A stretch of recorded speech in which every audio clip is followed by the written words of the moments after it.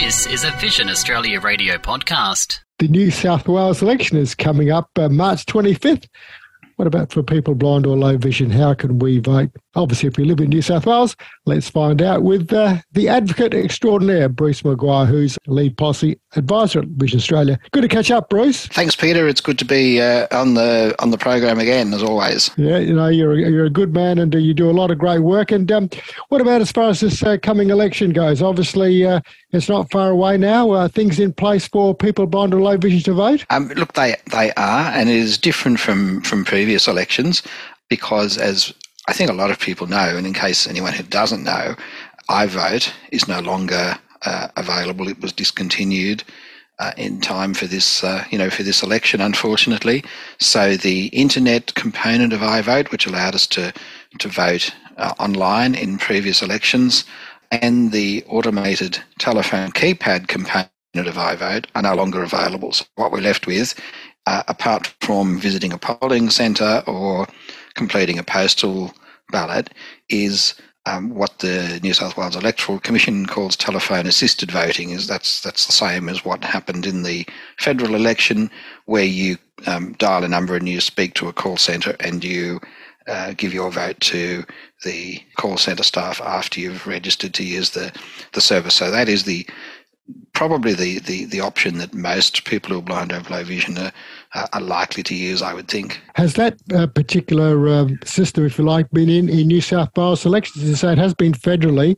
In New South Wales, have had kind of a bit of a smorgasbord of different ways. Has this particular telephone-assisted voting been in for New South Wales before? Yeah, it always has been, or at least since iVote was introduced in 2011. So the iVote traditionally comprised three components.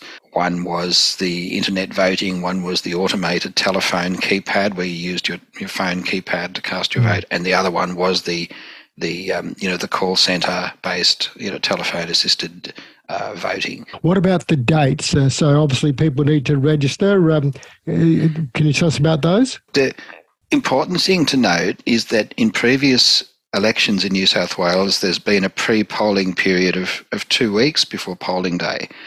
And I think that the registration for iVote in previous elections was open during the whole of that pre-polling period. For this election, the pre-polling period has been shortened to 1 week before polling day, and that's that's for everyone, not just for people who are blind or low vision. So what that means is that you only have 1 week, and in fact sort of 5 days, to register to use the telephone assisted voting, and that will start on Monday the 20th of March and finish on Friday the 24th of March. So you've got to register in that 5-day period if you want to use the telephone assisted voting service. And it's just a matter of ringing up and registering. You don't have to kind of jump through hoops or prove that you are blind or have low vision? No, you do get asked a question as to whether you're blind or have low vision, because the telephone assisted voting service is not available to the general community, but it's not an onerous or burdensome task to register, but you do need to do it. As you say, it's happened that way at a number of federal elections now. So I guess maybe some uniformity. I know in South Australia, where I am, we've had nothing for the last state election, and then a system before that for one election. At the last council elections, we had the telephone assisted voting late last year. Either from a personal point of view or your role as policy advisor with Vision Australia, would you kind of be supportive of a uniform national system for voting? Yes, we'd like to see a national system, and we'd of course like to see technology assisted voting, as they call it, which is sort of like internet voting. The New South Wales Electoral Commission have been conducting a review of technology-assisted voting after the discontinuing of iVote, because we don't believe, whilst telephone-assisted voting is certainly useful, we certainly don't believe that it constitutes independent, secret and verifiable voting. Is that sort of review, or the reason iVote in particular was discontinued, was because of the perceived security risks? Look, I think there are a number of factors that led to it being discontinued. One factor that's undeniable is that it was expanded well beyond its original scope, and the Commission didn't have the resources to kind of upgrade the system to cope with that expansion. And we're not opposed to any form of voting being extended, but we are, we do say, look, if you're going to extend something like iVote or any kind of technology-assisted voting, then you've got to make sure that the system has the capacity to deal with it, because ultimately people who are blind or have low vision are the ones who have been most negatively impacted by the discontinuing of iVote. Personally, or again, from your role's point of view, but what about the 1 week rather than 2 weeks? Because it's been very, very popular just in general terms, the pre-poll voting. I think at the last federal election, there was an enormous number that had pre-polled. Yes, and I think that there's a lot of sort of discontent about reducing the pre-poll period. It's going to be very interesting to see what the level of pre-poll voting is as a result of that, reducing it from 2 weeks to 1 week. What about access to information about the election, Bruce? Can you help us out with any of that? Well, Vision Australia has sent an email out to all of our clients in New South Wales that gives all of the information and all of the links where you can find more. There's also been information sort of sent to various sort of email discussion lists. And if people sort of do want to know more, they can either contact the New South Wales Electoral Commission. They have an inquiry centre that you can call, or you can contact Vision Australia, and we'll be able to sort of tell you what you need to know about that. Unfortunately, because the candidates aren't finalised until very close to the election in New South Wales, so it hasn't been possible, for example, to produce Braille lists of candidates as we were able to do for the federal election.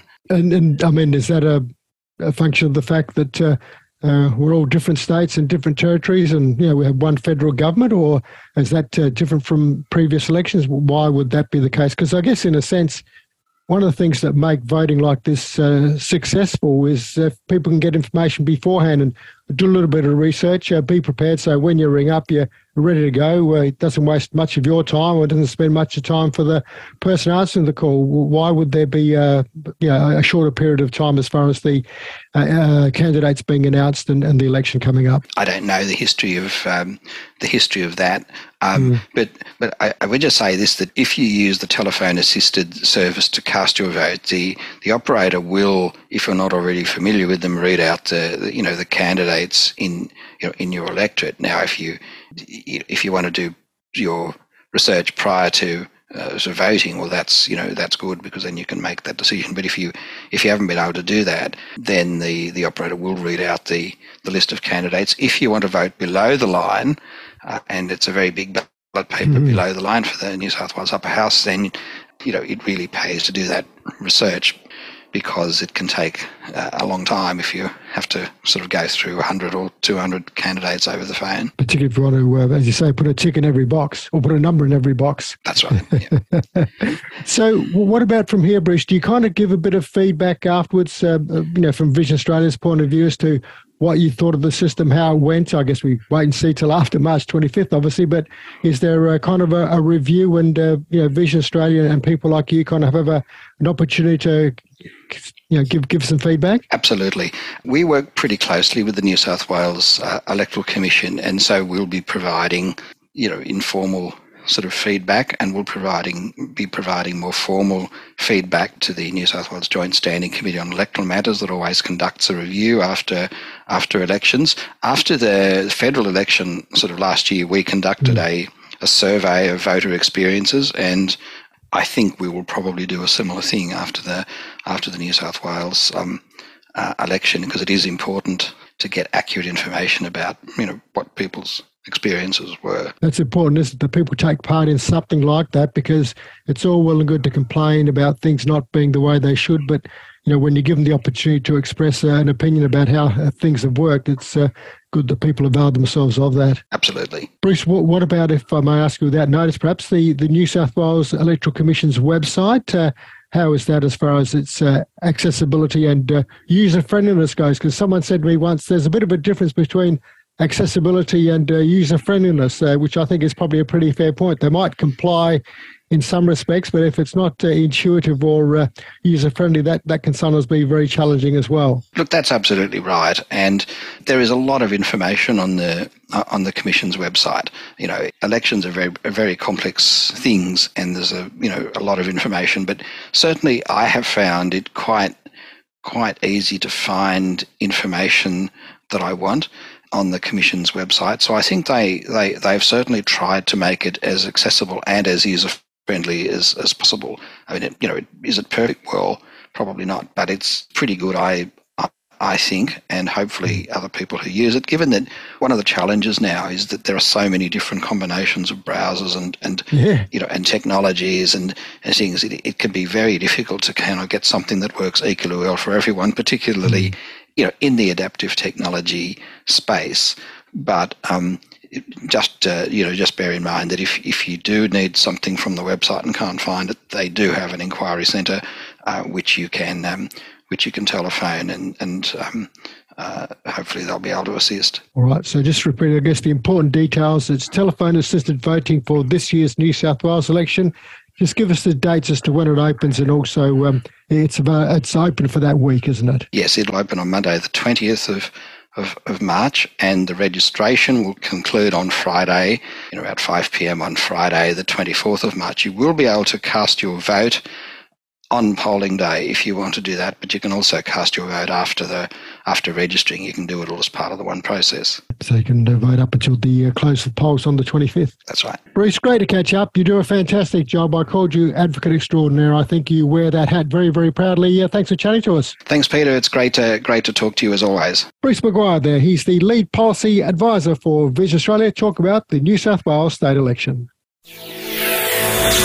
Thanks for listening to this Vision Australia radio podcast. Don't forget to subscribe on your preferred podcast platform. Visit varadio.org for more. Vision Australia Radio. Blindness. Low vision. Opportunity.